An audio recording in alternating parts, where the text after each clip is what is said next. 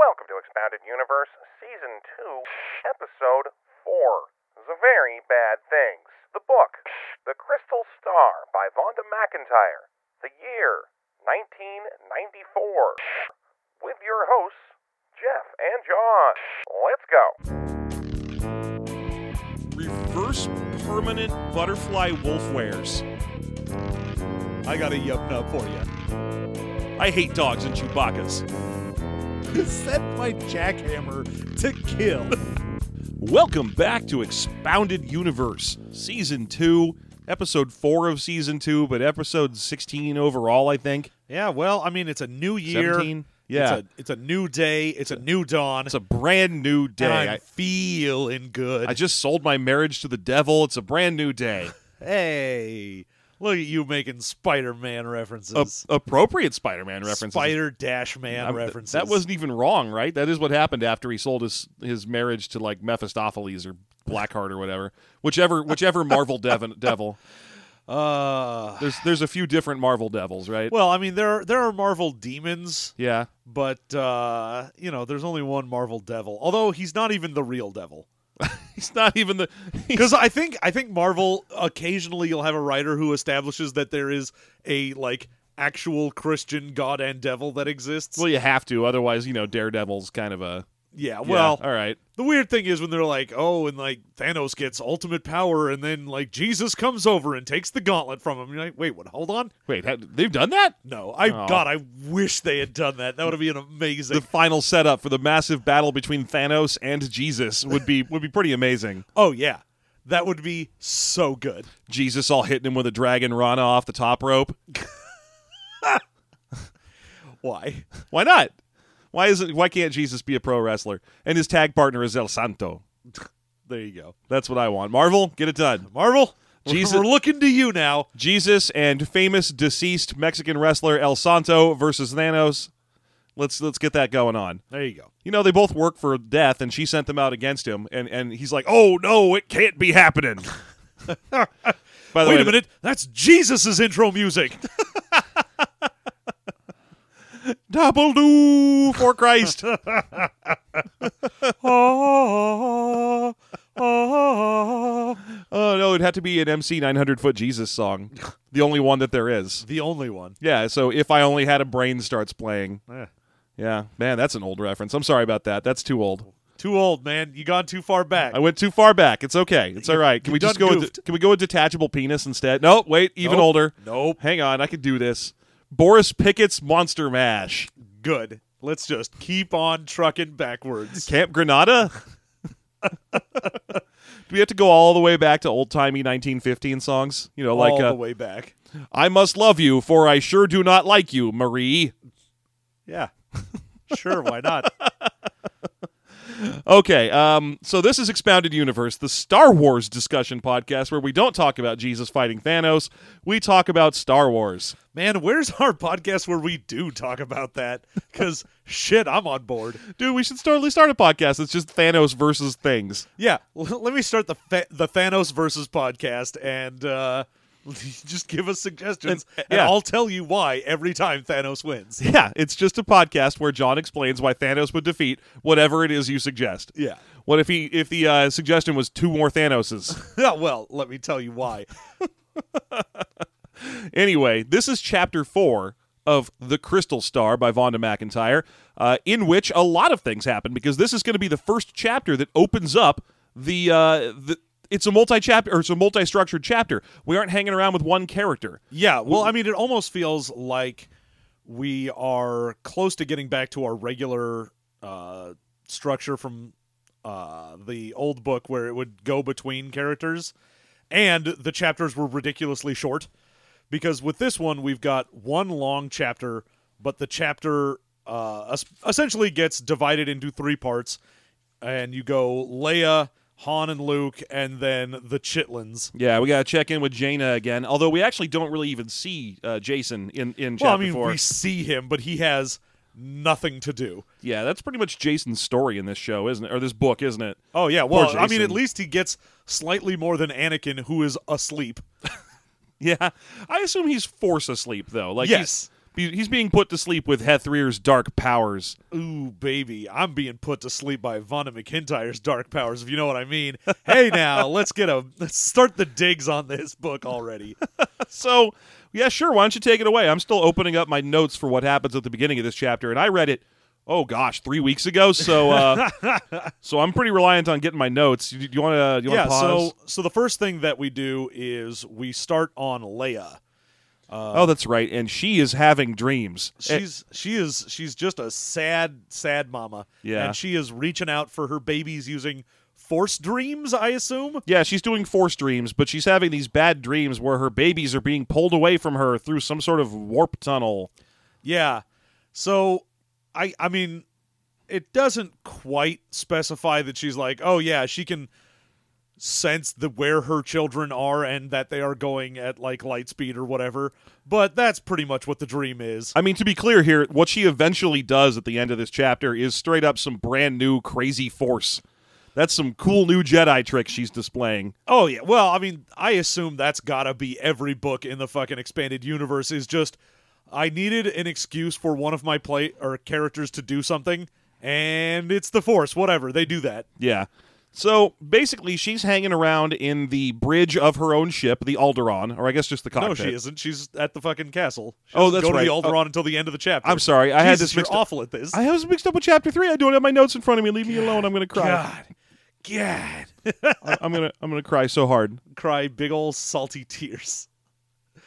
Fine. So she's having horrible dreams in the castle, and if that's correct, then the next thing that happens is she is roused in the middle of the night by the rascal droid R2-D2. Yeah, which fucking okay.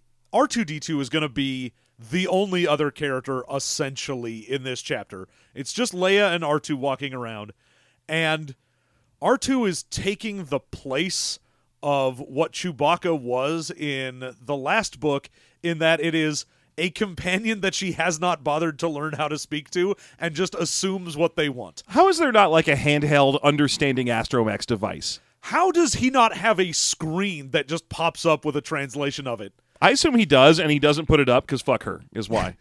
Well, I mean, I know that it exists because obviously it happens in the X-Wing. Like, Yeah. he beeps and boops and it comes up as a translation on there. Yeah. But fucking, like, you get points where, I mean, obviously C-3PO can understand him. He's another robot. Well, he But, speaks like, 6 million languages, John. But, like, Luke understands him. Yeah, Luke understands him perfectly well, but is that the Force, or is that just that Luke has spent so much time hanging around his astromech? It doesn't matter, because either way, if it's Force, then whatever, Leia's got the Force. And if it's spending time around an astromech, at this point, Leia has spent a shitload of time around this astromech. That's true. At least this is the chapter where it tells us Leia tried to learn some Wookiee and was bad at it, so she basically has the space equivalent of Donde está el baño in Wookiee. Right, yeah. So, I mean, I honestly, this whole scene makes me kind of feel bad for R2, because R2 exists in a place where no one speaks his language, because they've taken C-3PO away from him, and he basically is here to serve Princess Leia in all of her needs, but all he can do is beepity-boop at her. Yeah, he can just walk in, beep boop, and Leia gets to project whatever she thinks on to R2-D2. Like, what are we doing? This is R2-D2 should be with Luke and Han. Yes. Instead, they've taken, I guess because they thought that maybe whoever they encountered wouldn't speak especially good basic, so they took C-3PO with them. Well, yeah, because the message was sent in a weird language, they're like, oh, we need our translator droid. But, I mean, literally, R2-D2 is here on Munto Kodri because he is an astromech droid, and that's it. He's there to help Leia fly the Alderaan. That's his only reason for being there. But he is trying his damnedest to move the story along for us. And you know what? I appreciate that. So good job, little droidy buddy. Also, I have to say, given this chapter and the first chapter where he fucking just, like, pushes a victim into a room and is a huge asshole. Yeah, that was a bummer. What was he doing? It feels like R2 is just a dick in this universe. Yeah. Like, I know in the main Star Wars one, he's kind of scrappy and a little pushy, but in this one, he is just straight up an asshole. No, I think he canon is the only Star Wars character that routinely swears. Yeah. He's just a greasy, mean little man. I mean, he basically take a longshoreman, stick him into a tiny little can, and have him beepity boop instead of swear at you. What we're saying is he's basically like a 40K dreadnought made out of Popeye. Yes. I'll tell you. The heretics. Yeah, that's what I'd like. Yeah. So, Anyway, he manages through some fucking charades, which I still can't believe we're reduced to that, to get Leia to get out of bed and go outside. Yeah. I mean, R2-D2's entire ability to do things is run into people until they do what he wants. Yeah. So it's like, oh, what do you want me to do? Do you want me to get a glass of water? Slam. You want me to walk over here? Slam. Yeah. Oh, God, my shins hurt so bad. It's just a cat. What do you want, R2? Do you want to go outside? Does R2 want to go outside? Beep. And then he just wants back in immediately. Yeah. So, okay. She manages to follow R2 out into the night air where carved stone statues dance in the mysterious firelight of the ancient castles of Monto Kodri. Oh, boy. But anyway, she thinks that R2 is dragging her to the doctor's office to see. She thinks that basically all the beepity boops are that Chewie has woken up. Yeah. And she's like, oh, I don't even want to talk to that Chewbacca. He let my kids get kidnapped, that fuck shit Wookiee. But I love him so much, and I want to talk to him. So God, I hate Leia's, and it continues, Leia's whole hatred of Chewbacca for letting these kids get kidnapped. I'm like, man, fuck you, Leia. You wouldn't have done anything. Your hatred of Chewbacca getting almost killed in defense of your children is bullshit. Fuck you. So, I mean, honestly, I kind of wanted that to be what was happening too. I wanted R2 to be dragging Leia to like Chewie's bed, just so that the two of them, who I assume at this point have figured out a method of communicating amongst themselves, could have a frank discussion about the shortcomings of Princess Leia. Look, we need to sit you down. It's an intervention. They go into a room and there's a big banner that says, we love and support you. And everyone's got a few notes they need to give Princess Leia. Unfortunately, it's not an Alderaan basic, so she thinks it's a wedding announcement for the garbage can and the dog. Ah! Oh, I don't speak this language, but I assume that means that this dog is marrying this garbage can. Oh, my husband's dog and my best friend's robot are finally tying the knot. And my brother's robot are finally tying the knot. Well, I guess that's what happens when you put liberals in office. Wait, she's a politician. All right. This is so basically she's not going to the doctor. She's being dragged off into the forest. Yeah, so she soon realizes, oh, he's like taking me to where my kids were kidnapped. I'm freaking out. Maybe he knows something about it. Yeah. And also at this point she finally realizes she was drugged at the end of chapter 3. Yeah. She kind of goes, "Oh, wait a minute. I didn't fall asleep in a normal way. Mr. Eon must have drugged me." Indeed. And he also drugged himself. So I guess that makes it okay. Yeah. So they go off into the forest, and at this point, there's a whole bunch of descriptions of night creatures making night noises. Oh, yeah, and it's basically just so that R2's beepity boops are like, and they blended into the beepity boops of the night background. Yeah, it's not, there's even a part where all of a sudden all of the mysterious noises of the forest vanish, and I was like, oh, cool, are we going to get like a Predator interaction or something? But no, it's just scene setting, nothing happens. This is, eventually, Leia realizes that she's being led to where her kids were kidnapped. And I'm like, how did she not know that the moment they set off into the forest? Where else was R2 going to take her? Oh, he was going to take her to his favorite picnic spot, and that's where R2 was going to propose. To Chewbacca. To Chewbacca, beepity boop. We just needed a witness.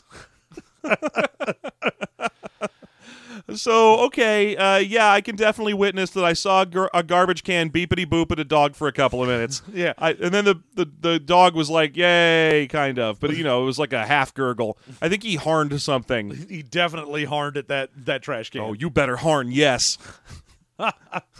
Harn pass. But no, she's surprised. She's like, oh, wait a minute. I'm being led to where my children were kidnapped. I'm like, seriously, what do you think R2 found a White Castle out here? What are you hoping for? Well, yeah, there's definitely a White Castle. It's over there. It's one of the castles of Monto Kodri. It's where she was sleeping. She gets hauled past the clearing where her children were abducted and to her ship.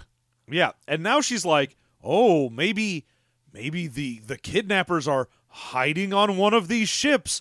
Why, it's so ingenious they'd be so close by. Yeah, right here in my own ship that the children know intimately and could definitely press like one button that would alert me. But her first thought is, oh my gosh, R2 has led me here alone in a nightgown in the middle of the night because there's dangerous intruders on the ship.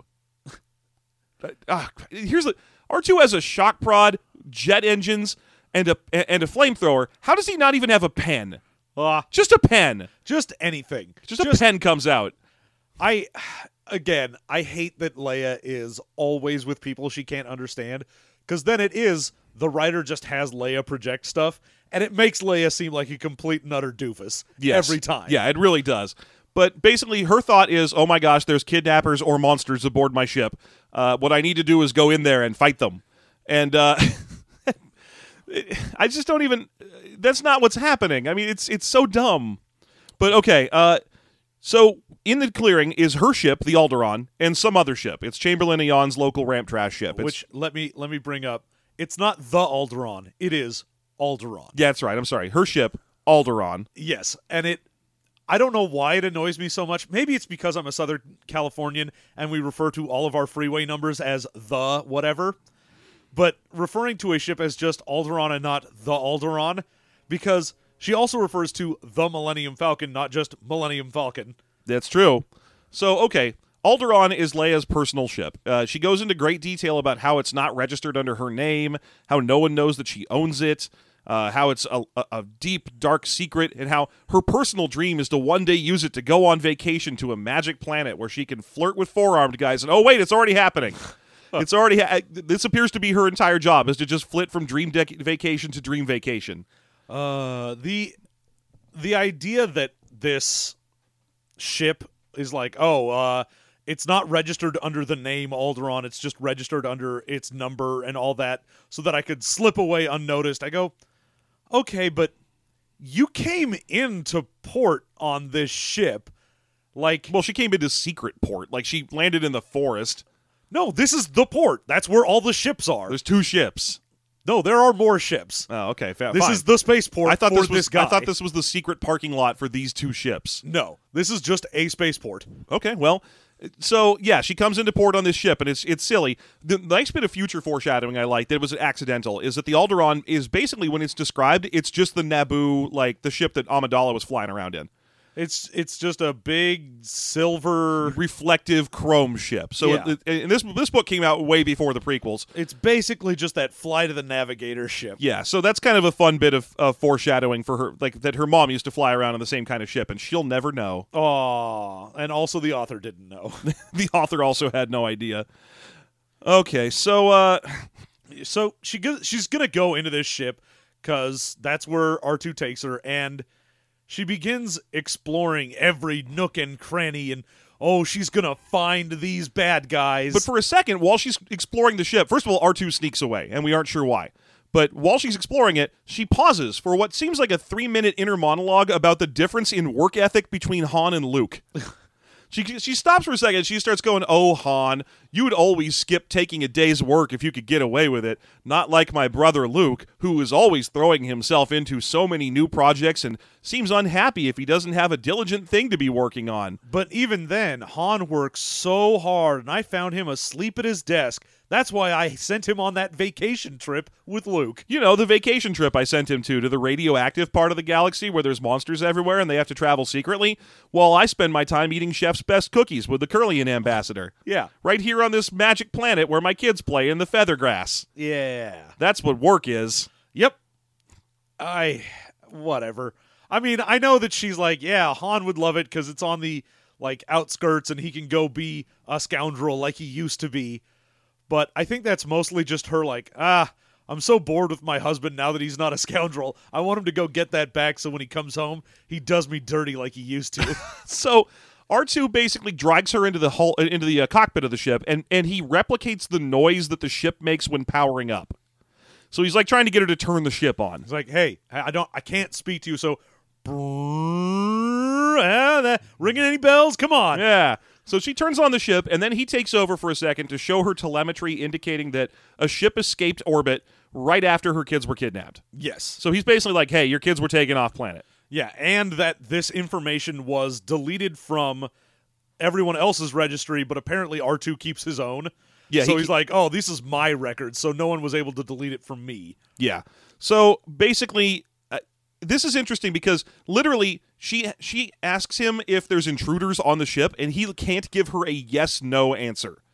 He's unable to do that. They don't even have a yes-no system worked out. Yeah, she can't even be like, beep once for yes and twice for no. But then he manages to launch into a little presentation where he's like, I have my own internal telemetry, and I used my own internal telemetry to record the data of this ship escaping, but no one else has that telemetry because it was stolen. This is all information coming from R2 to her. How?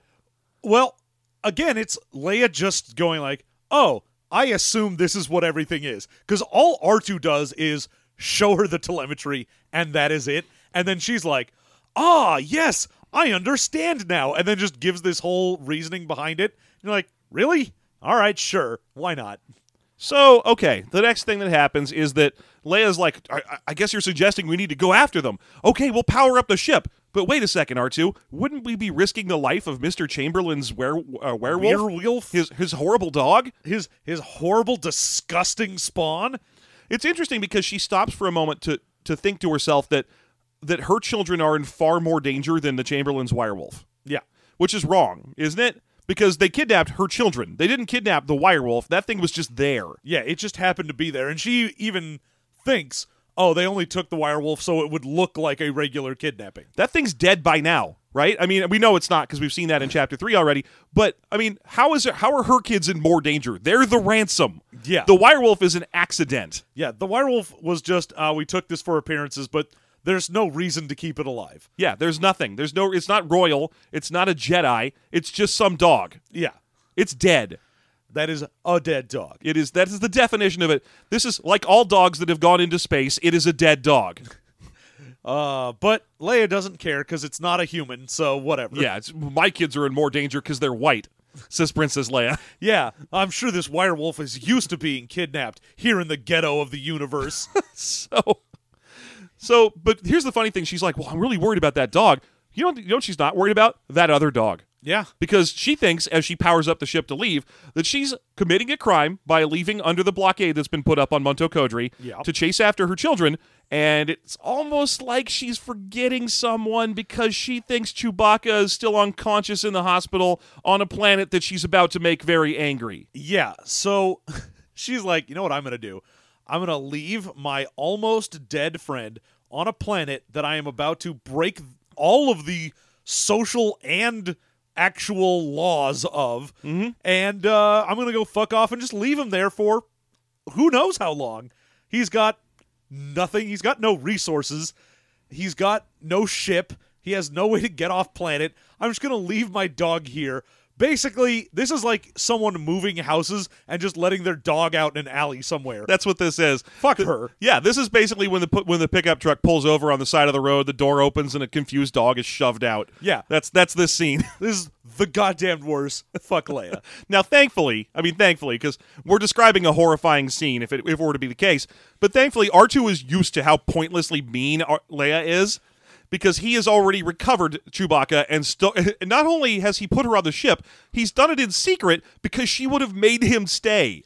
Yeah, he snuck Chewbacca on board, and the reason that he made her think that there were kidnappers on the ship is so that she would go search things while he puts Chewbacca on the ship, and yet I guess he assumes that she's going to search it in such a manner that she doesn't come back to wherever the entrance is or check the room where Chewbacca is. Well, he knows how easily she gets distracted, so he just waits till she checks the bridge and then goes in there and turns on the telemetry data because she'll just forget all about the searching She just thing. goes in there, turns on some Teletubbies, and she gets distracted by the noises and colors. Yeah. And meanwhile, Chewbacca gets smuggled into the back of the ship, and then once they've left orbit, and there's a pretty intense scene where she has to escape from a tow truck. Yeah.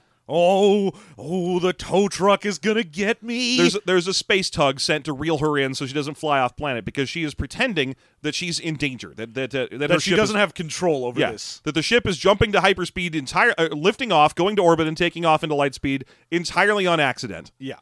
And the nice guy at the ground control is like, yeah, okay, I guess I believe that. Well, and the whole thing is he's trying to be like reassuring, like, don't worry, we're gonna get you. It's gonna be okay. Don't freak out. And I'm like, oh, this poor guy is trying to be nice.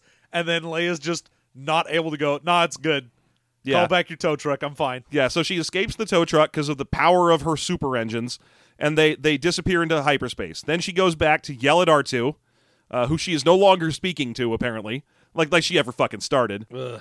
And to yell at Chewbacca. Yeah. She's mad at Chewbacca for being here because he's wounded and he could get killed, and he'll get them noticed because he's a very obvious Wookiee. I'll also still angry at him because her kids got kidnapped. Yeah. Fuck you, Leia. Fuck you forever. I want a book where Leia's not an asshole. Right? What do we need to do? Is there any book out there in the expanded universe where Leia's like, "Hi, I'm a decent human being. What's up? I'm not a huge asshole space racist." I mean, I'm trying to think of one. I'm sure there's several, but they're probably not Leia stories. Because the only one I'm thinking of immediately is The Courtship of Leia, which is a Leia story, and it's got some ridiculous nonsense in it. So anyway, this is pretty much, we're almost ready to cut scenes, because the first thing that happens is she goes up to the bridge of the ship, and she just sits there being mad about her kidnapped kids. Oh, yeah. Well, we get one of these, like, I'm going to try and use the Jedi power, because she's like, oh, Luke taught me a meditation technique where I can, stop feeling all worried and angry and upset and just let it all wash away. And I'm going to try and use that and then use the Force to find my kids. And when that doesn't work, she just straight taps into the dark side. Yeah, she uses the dark side here. She gets so mad that the dark side comes to her assistance and draws her a red line through hyperspace. She gets one of those fucking old-timey red dots on a map, apparently. Yeah, basically she gets a Indiana Jones style transition scene where a huge red line appears in front of her, and then her old 1960 Constellation goes flying along it. I guess it'd have to be earlier than that, so let's make it a Ford Trimotor. And then she goes flying along it through hyperspace, which I would have figured is dangerous to just randomly steer your way around in there. Oh yeah, but she's like, I'm going to make course corrections in hyperspace mid-jump. But it's fine. The dark side. It's cool. I have the dark side, and it tells me I need to go that way. Yeah. So that's what happens. She uses the power of the love for her children to access the dark side and go skidding through hyperspace towards somewhere, because we are going to cut. Yeah, and instead of cutting what would normally be natural from Leia trying to find her children to her children, we instead just get a small interstitial where we jump to Han Solo. Yeah, now Han Solo, who has been out gambling with a giant cyborg or something. Yeah, when last we left our hero. Yeah, he went out, he got a little drunk after insulting a weird bartender, and just ended up playing, like, space chess. He played space pachinko. He's played space poker with one of the what do they call them? The giant snoo women from Futurama. So he's playing with one of those, and then he shows up at home a little drunk and with some gambling winnings. Yeah, he's got dollars and he's got drunkenness. So and Luke is waiting up for him like a disappointed mom. Yeah, Luke is straight up sitting in a chair near a lamp, but the light is off until he walks in the room. Yeah, and instead of turning on the lamp, he uses his fucking lightsaber, which, let me go ahead and say this. Don't do that. Like, I get the whole, where were you, Han? Like, you want to be a disappointed parent, but don't turn on your plasma sword to do that. Yeah, so as soon as Han walks in and starts looking around to see where Luke is, Luke ignites his lightsaber and starts waving it around the room. Yeah, like, it's one thing to have that scene where the mom is sitting on a couch and then turns on a light and was like, where were you? I've been waiting up. But it's another to have that same scene, but the mom has, like, an automatic rifle and begins waving it around the room. You're like, whoa, whoa, whoa. So, basically, Luke is immediately accusatory. He's like, where were you, Han? We were trying to accomplish things. We had goals here. And Han's like, no, you had goals here. I'm on vacation. Hey, look, I made us a bunch of money. Fuck you. That dumb letter of money we were supposed to have from the Republic is garbage, so I went and got us some real dollars. And then Luke's just like, no one cares about dollars. We don't need dollars. All we need is the Force. Like, no, you need dollars. You're in a hotel right now. Did it take force to get into that hotel room, or was it dollars? Luke, you spent most of your life being a regular person, not a Jedi. You know what dollars is. Yeah, I remember when you needed to save up to go buy power converters. We're in that situation still. Like, just for a moment, remember back to the point where for 20 years of your goddamn life, you weren't out there with a laser sword. Remember how useful it was to have dollars? Yeah, the one nice thing about this scene is I think it's starting to establish that there is something actually wrong with Luke. That he's not just being an asshole because the book is bad, but that literally there is something wrong with him. Something is messing with the Force and screwing with his brain. No, I think he's just a dickbag. Fine. Well, he starts waving his lightsaber around doing ritual practice. He's doing some kind of like lightsaber practice junk.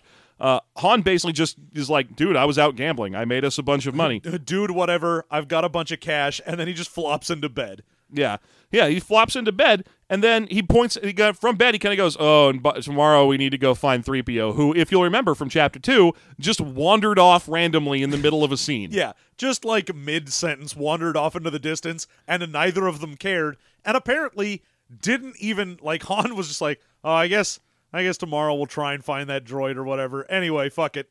So at this point, this is the weirdest bit of Luke character assassination. I never thought I'd see that, but here we are. Luke's like, "Oh, 3PO found us. He's in the room." And then 3PO kind of steps forward out of the shadows. Yeah, 3PO, fucking Ninja 3PO's like, "Oh my, I was here all along. You're already dead. I've blended into all the purple furniture in here. You've merely never seen me. I've already poisoned you. You've got 5 hours to live." Ninja vanish. Ah. So it turns out that 3PO wandered off entirely on his own, found the informant they were looking for, and brought her with him. And then Luke decided that the best way to introduce the informant to Han was to angrily upbraid him about going out drinking for several minutes until he attempted to fall asleep, While and then swinging a laser sword. and then pointing out that she was in the room for all of this. Oh, by the way, she heard everything when we were using our regular names. Also, she just watched me be a batshit crazy weirdo and knows that you are drunk and have gambling winnings. Anyway, here's the person we were supposed to meet. And then we get to meet the person. So, okay, let's talk about Zaveri. Okay, I have read, obviously, no real expanded universe books. Uh-huh. Is this a person that showed up in an earlier book? No. Okay, because the way that they talk about this character is like, "Oh, you should remember this character from, like, 5 books ago when we introduced her," because there's this entire background of like, oh, Han and her, they have a history, and, you know, she would call him by this, and they ran these different jobs, and she's got this motivation, and it felt very much like, here's a rehash for people who haven't read that book. Here's the fun thing about this. There are about 6 books about Han Solo from before he joined the rebellion. Yeah. And they cover a lot of his life. There are several that were written, I think most of them have Chewbacca in them, but Right. But basically, the number of books about Han's life meeting Princess Leia and what have you would indicate that he had been adventuring in the galaxy for maybe, I don't know, like 80 years. Something like that, because he's just constantly doing things. But none of them mention this character. Zaveri is entirely new. Okay, good. And you can tell because, like everyone else that is introduced by Vonda McIntyre, she is impossibly beautiful. Also, the second she shows up, it becomes very romance novel language. Yeah. Yep. Where it's like, oh, and I could remember her voice, of course, even if she looked different. And as I caressed her face, all the memories came flooding back to me. I'm like, okay, I get it. Yeah. This is Star Wars. It's okay. Yeah. So Zaveri is a rebel from before the formalized rebellion in the New Republic. She used to tool around with with Han, who I assume was not a rebel, was just some smuggler. Well, yeah, it's just she hated specifically Empire officers. Yes, and so she was kind of an Empire officer assassin. Like, she would run around Discrediting ruining them, yeah. like stealing everything they had. Yeah, and the weird thing is that they make a big deal about Han not recognizing her, that she's changed so much in the ensuing, well, to be fair, probably about 20 years. Which is also why I thought that she was from some other novel, is because they were like, oh, she used to look like this, and gave a very detailed, like, she had these braids, she had this outfit, she was doing that. And I'm like, I don't need to know that. There's zero reason for me to know that unless there was another book where she looked like this. Well, here's the thing. Outside of the family, outside of Leia's like new family, it's rare for these authors to mention other authors' characters. Like sometimes they'll mention Thrawn and Jade because those two are big deals. Okay. And Talon Card shows up from time to time. So basically, the Timothy Zahn novels get treated as real canon. But anytime anyone else introduces someone, like say Callista Ming or Gariel Cap Tyzon, they don't show up in other people's books unless they're there to be killed off. And even then, only in like the New Jedi Republic stuff. So characters like Zaveri are very much the person or the product of the person who wrote them in the first place. You'll never see her before or again. okay. So Zaveri used to be a big old rebel killer. She's like a pre-Rogue One Saw Gerrera. Like she's, can you remember Saw Gerrera? Yeah. Yeah. That's what she was. She was like a fanatic rebel. And eventually... But instead of doing it for ideology, she just really hated specifically officers. I assume for something they did to her personally. They killed her family. It's mentioned in this chapter. Oh, is it? Yeah. So she's just off being a huge crazy assassin who briefly apparently spent some time doing Han. Briefly, like a long time ago. Enough that he doesn't recognize her face at first, and then he's like, "Wait a minute, your hair's curly now. Oh my God, you're Zaveri." Oh, Zaveri! I remember when I used to run around in a weird romance novel. Yeah, you and I, and we would go around and have strange sexual adventures. The thing I like about this is I think Zaveri is maybe the fourth character in this book who's introduced as wearing homespun clothing. Huh. Why is everyone making their own clothes in Star Wars? Man, I don't know. It's the future, and everyone likes weaving or something. Everyone's super into fucking peasant dresses and burlap. It just seems to be the thing everyone's in. So, I don't know. She's described as shapely even underneath the rough-spun, homespun clothing she dons. I'm like, how much time do all these Star Wars people have to make their own friggin' clothes? Why aren't they just buying them at Space Target? Yeah. Come on, let's go to that Space Mart and get our clothes. Notably, Jaina was also wearing homespun clothing before she was kidnapped, and Luke. So, a lot of homespun clothing floating around. Good. Yeah. So, okay. The other thing is that she has a very unusual manner of speaking. She's almost kind of Yoda-y in terms of sentence construction. Yeah, well, it's not that bad, but it's there. It's near there. No, it definitely feels more like someone trying to write a person that has English as a second language rather than I've got a weird backwards way of saying things like Yoda. Yeah. Also, she has golden skin. Well, yes, because she's an alien, and also she comes from a planet where the first name that comes in your name is like your family names and honorifics and things like that. So she'd been calling him... the last thing is your first name. Yeah. So she assumes or when they first met, Solo was his first name, and he just had a real shitty family because the only honorific he had was Han. Yeah. So she calls him Solo, and he's never corrected her. Yeah, like she found out later, and then it didn't matter because she had been calling him Solo for so long that whatever. So Luke immediately, I don't know why he didn't do this during the hours they were sitting around in this living room together waiting for Han to show up. He starts going in with this like, "Hey, you should join the rebellion. The Republic. You'd be really useful to us." And she's like, "Oh no, my own mission is far too dark for the Republic. I must go on my own. I work best that way." Oh, once I absolutely destroy the lives of these escaped Empire officers, why, then I'll give you their names and you can have your brand of justice. But I'll go on and keep doing my brand of justice. Yes, and then maybe someday, when my justice is justiced out, I will join your Republic to do no more justice. Yeah. And then Luke's like, "Well, we're here on vacation," which Han is like angrily interrupting because he's like, "No, we're not. We're here to see you. We don't want to piss you off. We're not on vacation. We're definitely here to visit you." Which is weird because she was sitting in the room, 5 minutes ago, and he was like, "I'm on vacation, damn it." So I don't know why he's trying to backtrack on that. It's too late. Because he's like, "Oh, I want you to think I'm a serious man with serious plans." Yeah. So Luke finally gets around to the important point, and he's like, "Hey, so about the message you sent us." And she's like, "Oh, that was a lie. There's no cool Jedis here." That was straight up bullshit just to get you here. Yeah, and by you I mean Han, but also I mean you, Luke. So here's the thing. I need you here because there's something crazy going on. And he's like, "Well, what is it? What is it?" And she has to respond with "No, I must show you." Oh yeah. It's that horrible fucking trope of movies of, "You got to come see this." What is it? "You better take a look at this." No, just say what it is real quick. Just be like, "There's a missile." Like, you don't have to tell me to come look at this. Yeah, and notably, I can tell you, because I've read the back of this book, that the thing that she's worried about is Waru, who is a beach ball made of ooze and golden scales. Which I would be pretty worried about. I would also be worried about that, but her reason for why she can't just say that is because Luke would never believe her. And I'm like, yeah, Luke's seen Jabba the Hutt before. I mean, he's probably pretty used to seeing big, gross monsters. He's seen a Rancor. Yeah, I mean, if you just went, "Hey, there's this guy named Waru, and he's a weird, gross monster, and people are worshiping him," then, at that point you go, okay. Yeah, thanks for telling me. You could leave out the stuff about how he's from another dimension and he occasionally accidentally teleports people to that dimension while he's eating their force energy or whatever it is he does. I forget.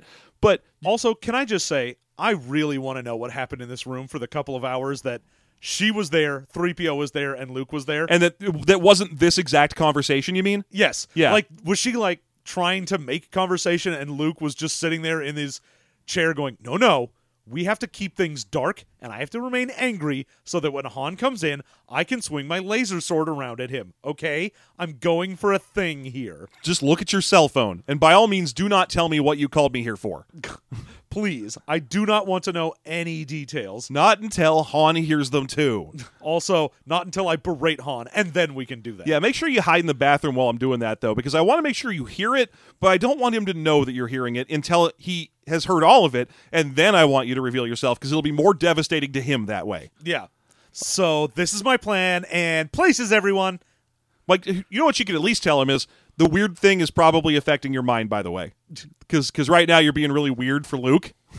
Well, I mean, even for Luke. Well, she don't know. She don't know from Luke. No, that's true. She doesn't know from Luke. But here's my other question about her. Is she an alien, or is she just an Asian woman? Because she's described as having golden skin and almond eyes. Well, I mean, I'm sure we're probably getting one of those. It is an alien, but it is a wink nudge, like alien that is a representation of something else. Yeah, I'm sure it'll be just like the Ferrarios, which, by the way, also have golden skin. I mean, there's a non-zero chance that she's just a Ferrario. Yeah, that is true. Which would be weird that we have met 3 of them at this point, after having never met any of them ever. Yeah. And in just random different parts of the galaxy. But no, I think she's just Asian. I think that's the book's way of saying Asian without having to say epicanthics. Nah, because she's an alien.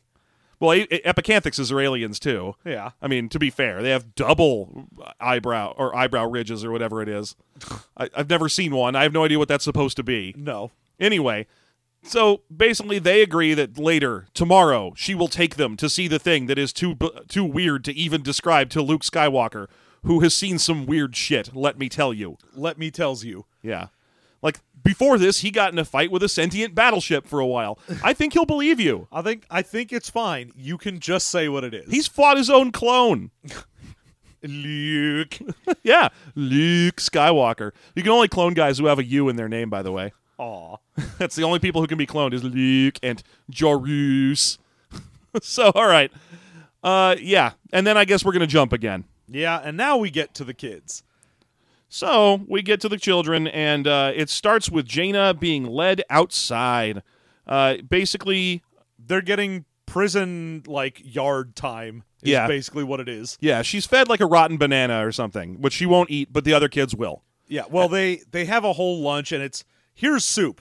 This soup is actually disgusting and rotten. Like, it's not just that it's bad because it tastes bad. It's bad because it has gone bad. Yes. And so she pushes it away and tries to give it to the little centaur girl, because that's her new friend. Yes. And they straight take that bowl and throw it on the ground. Right, which is probably for the best, because why double up on the amount of rotten soup you are feeding to a centaur? Oh, I mean, maybe for centaurs, they're like, this isn't bad for us. We can eat rotten soup. And I don't think she's more like a World of Warcraft dryad than a centaur, I think.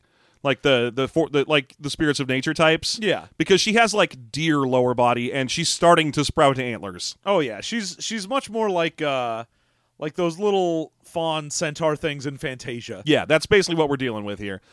So they are told that they get to go outside and play, and as they are walking towards outside, Tigress begins to recite the list of outside rules. Hey, everyone, there's no loud talking, no running, don't dig anything, don't pull at leaves. No games of chance or games of any kind. You are permitted to walk around out there. Yeah, it is just prison yard time. And then this is my favorite exchange because... And then he says, also, do not go near the fence. To which Jaina responds with, why are there so many rules? And he goes, that one is not a rule. If you go near the fence, the dragon will eat you. And I was like, well, that's not an answer to the question, Tigress. You did also just list off 12 other rules. Yeah. Why are there so many rules remains a valid question. It's not her fault that you ended on a suggestion. Also, don't go near the fence. Not because it's a rule, but just because you'll get et. Yeah, which is weird because, I mean... Why is he even bothering explaining it? Oh, because it's a rule. There's a dragon over there and it'll eat you. Also, why isn't it a rule? It should be. Like, he's going to a lot of trouble to keep stolen Jedi children on his weird prison. Why he's like, oh, no, it's not a rule. You're allowed to get eaten if you want. If you get eaten by a dragon, that's fine. That's not my business. It should be a rule. It should be your business. Yeah, it's expensive to kidnap Jedis. Yeah. So, anyway, they get let outside, and wouldn't you know it, it's very bright out there. And indeed, they're in the middle of a box canyon. Oh, no, sorry, it's a regular canyon. Because at the other end of the canyon is a big fence to some sand outside. And at the tops of the canyon, the Proctors, or the little boy lightsaber Jedi Master types, are practicing with their lightsabers. Yes. Which, I guess, no one has told Jaina the story of her grandfather. Nope. Because she's like, well, how do they have lightsabers? Only good guys have lightsabers. Only the Jedi Knights get lightsabers. Which I'm going to be someday. And I'm also going to be a park ranger and a drummer, because we needed a reminder of how young she is. But she apparently no one's ever even told her, by the way, sometimes Jedi are bad. Don't be bad or you'll wind up a bad Jedi, like your evil grandfather Santa Vader Claus. Like, I would have figured 5 is old enough to know that stuff. Yeah. Like, just in the bare bones mode, like, if you're a bad Jedi, you are irredeemably fucked for the rest of your life. So, anyway, she starts wandering around the grounds. Yeah, and she's got her good centaur friend, and it's time for centaur friend to give some exposition about stuff. Yes. So, the first thing she encounters on wandering out into the yard is that's where they've just sort of stuck the wirewolf. Like, he's not dead. They've just collared him. Or it, because I think wirewolves might be genderless.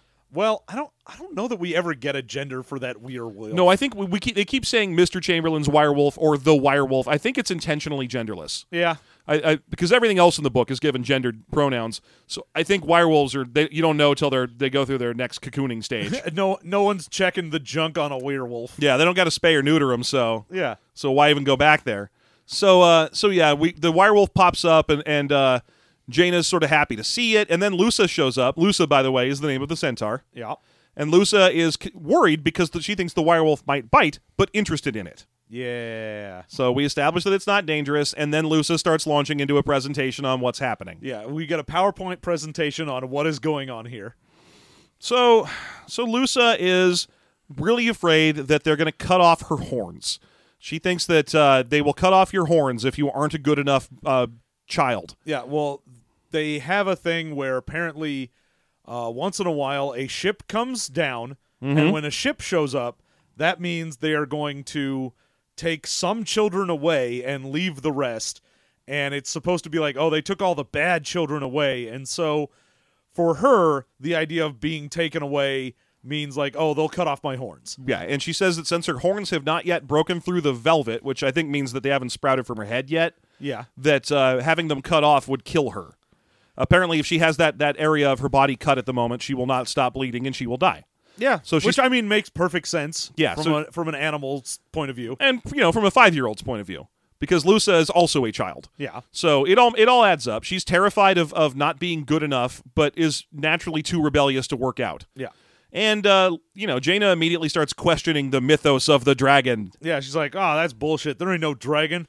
Fuck the police. Let me take a look at this. And then she looks out there, and the first thing she does, reminder again that Jaina is 5, she goes, oh, we're on an artificial planetoid. Yeah, that's the first thing I would think if I were in a canyon somewhere. Be like, oh, I know. This isn't real. Well, she can see the horizon down from the fence, and she can tell from the rotation speed of the planet. She says that she can actually see the shadows moving, which means to her, there's no way a planet this small naturally developed. This must be an artificial station we're on. Yeah. And she's like, who would put a dragon on an artificial station? That's dumb. So she goes walking right to the fence. Yeah, which, man, no. If you're a 5-year-old, you're like, I'm on a weird planet. Like, that's it. You're not going to think this is an artificial planetoid. Fuck you.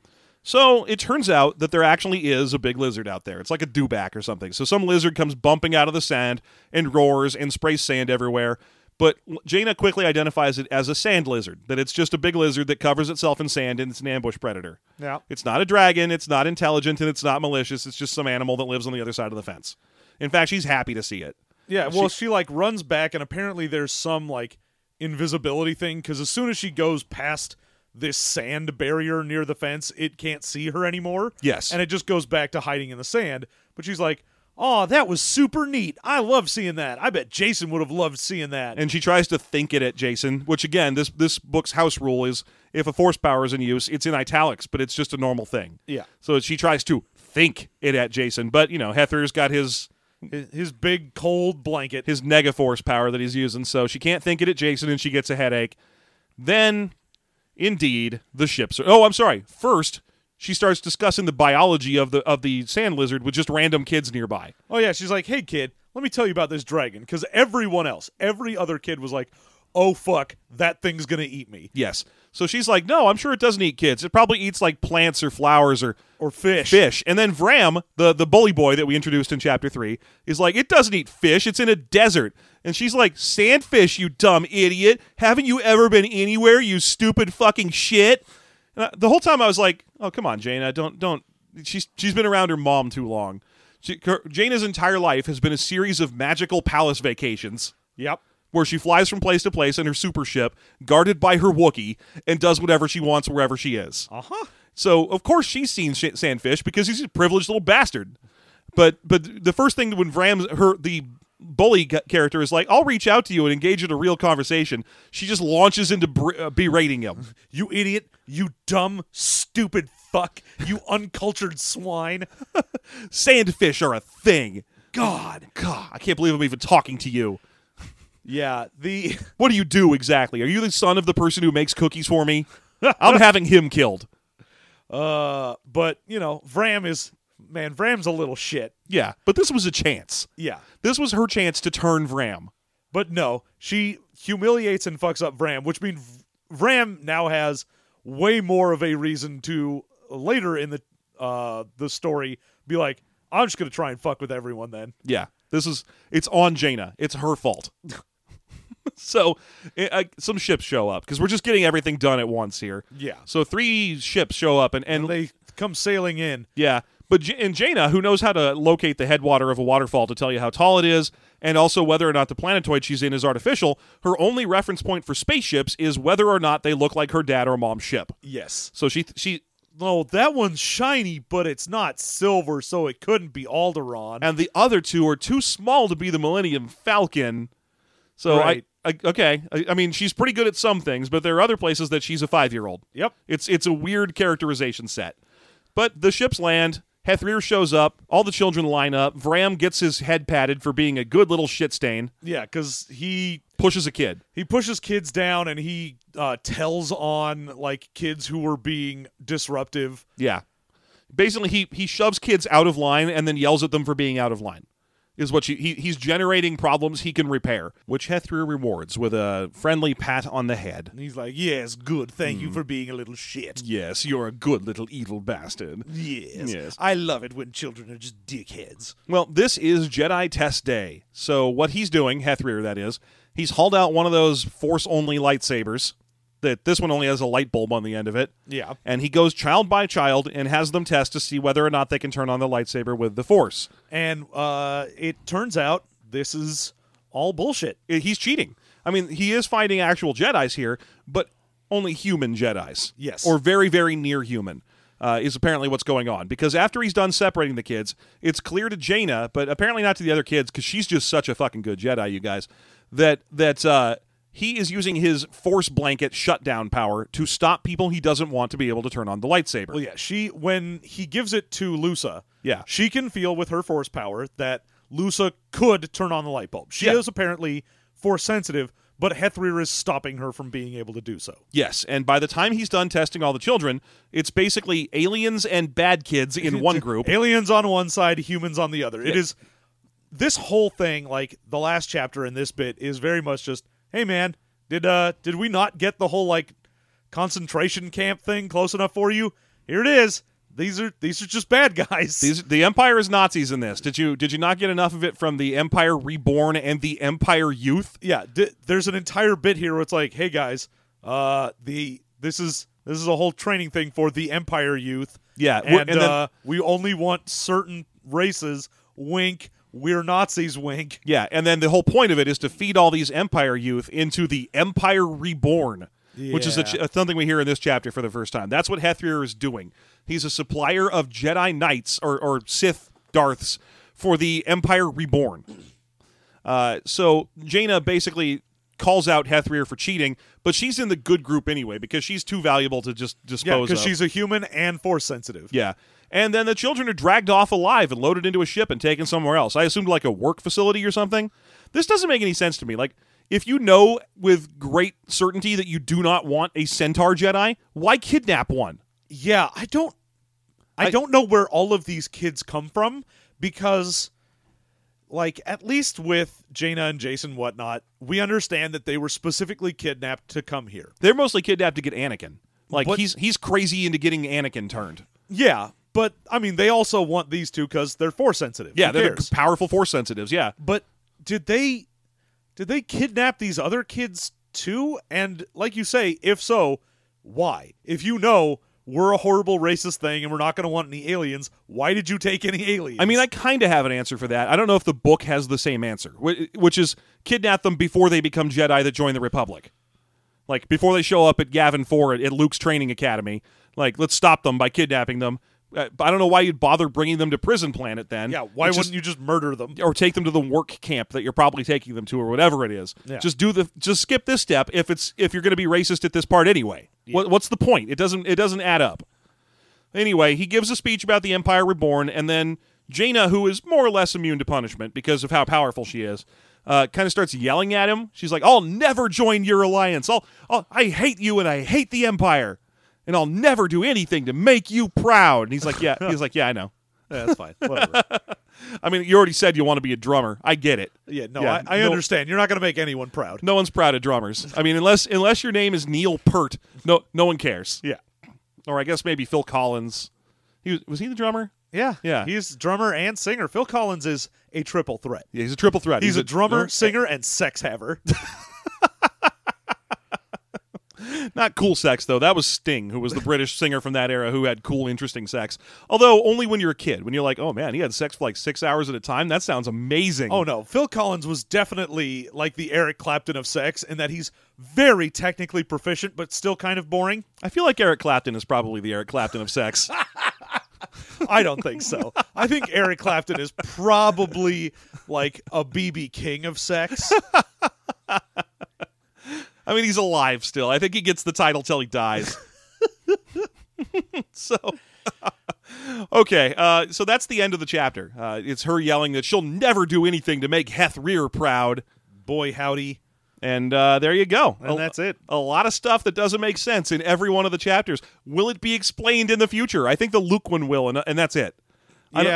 I don't think we ever get an explanation for is Leia using the dark side? What is that? Well, yeah, the entire thing is like she gets so angry and filled with so much rage, she begins to cry, and that's when her power works. I'm like, oh, you just straight went dark side. Yeah, which is this going to be addressed? Is it supposed to be that she went dark side, or is it supposed to be that she went light side, but she gets to use mom rage? Which one is it? No, because she tries to do the Jedi light side, like Yeah. clear yourself of emotions, and it doesn't work.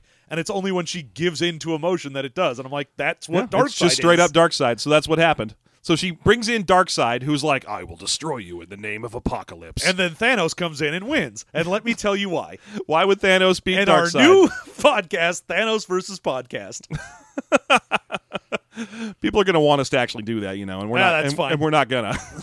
You never know. You can never tell. Yeah, you never can tell which one of our jokes turns into a whole fucking thing. I guess that's true.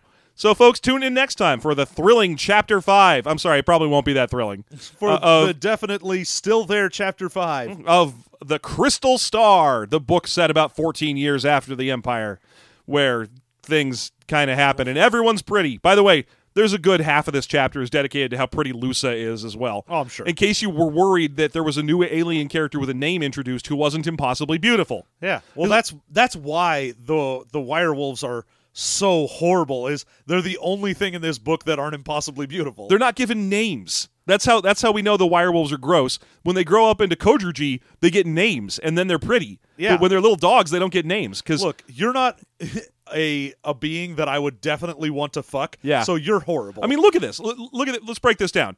Characters who get names: impossibly beautiful Ferrario people, Zaveri, and the Kodraji. People who don't get names: heaps of Brebishems, whatever the bartender was, wirewolves.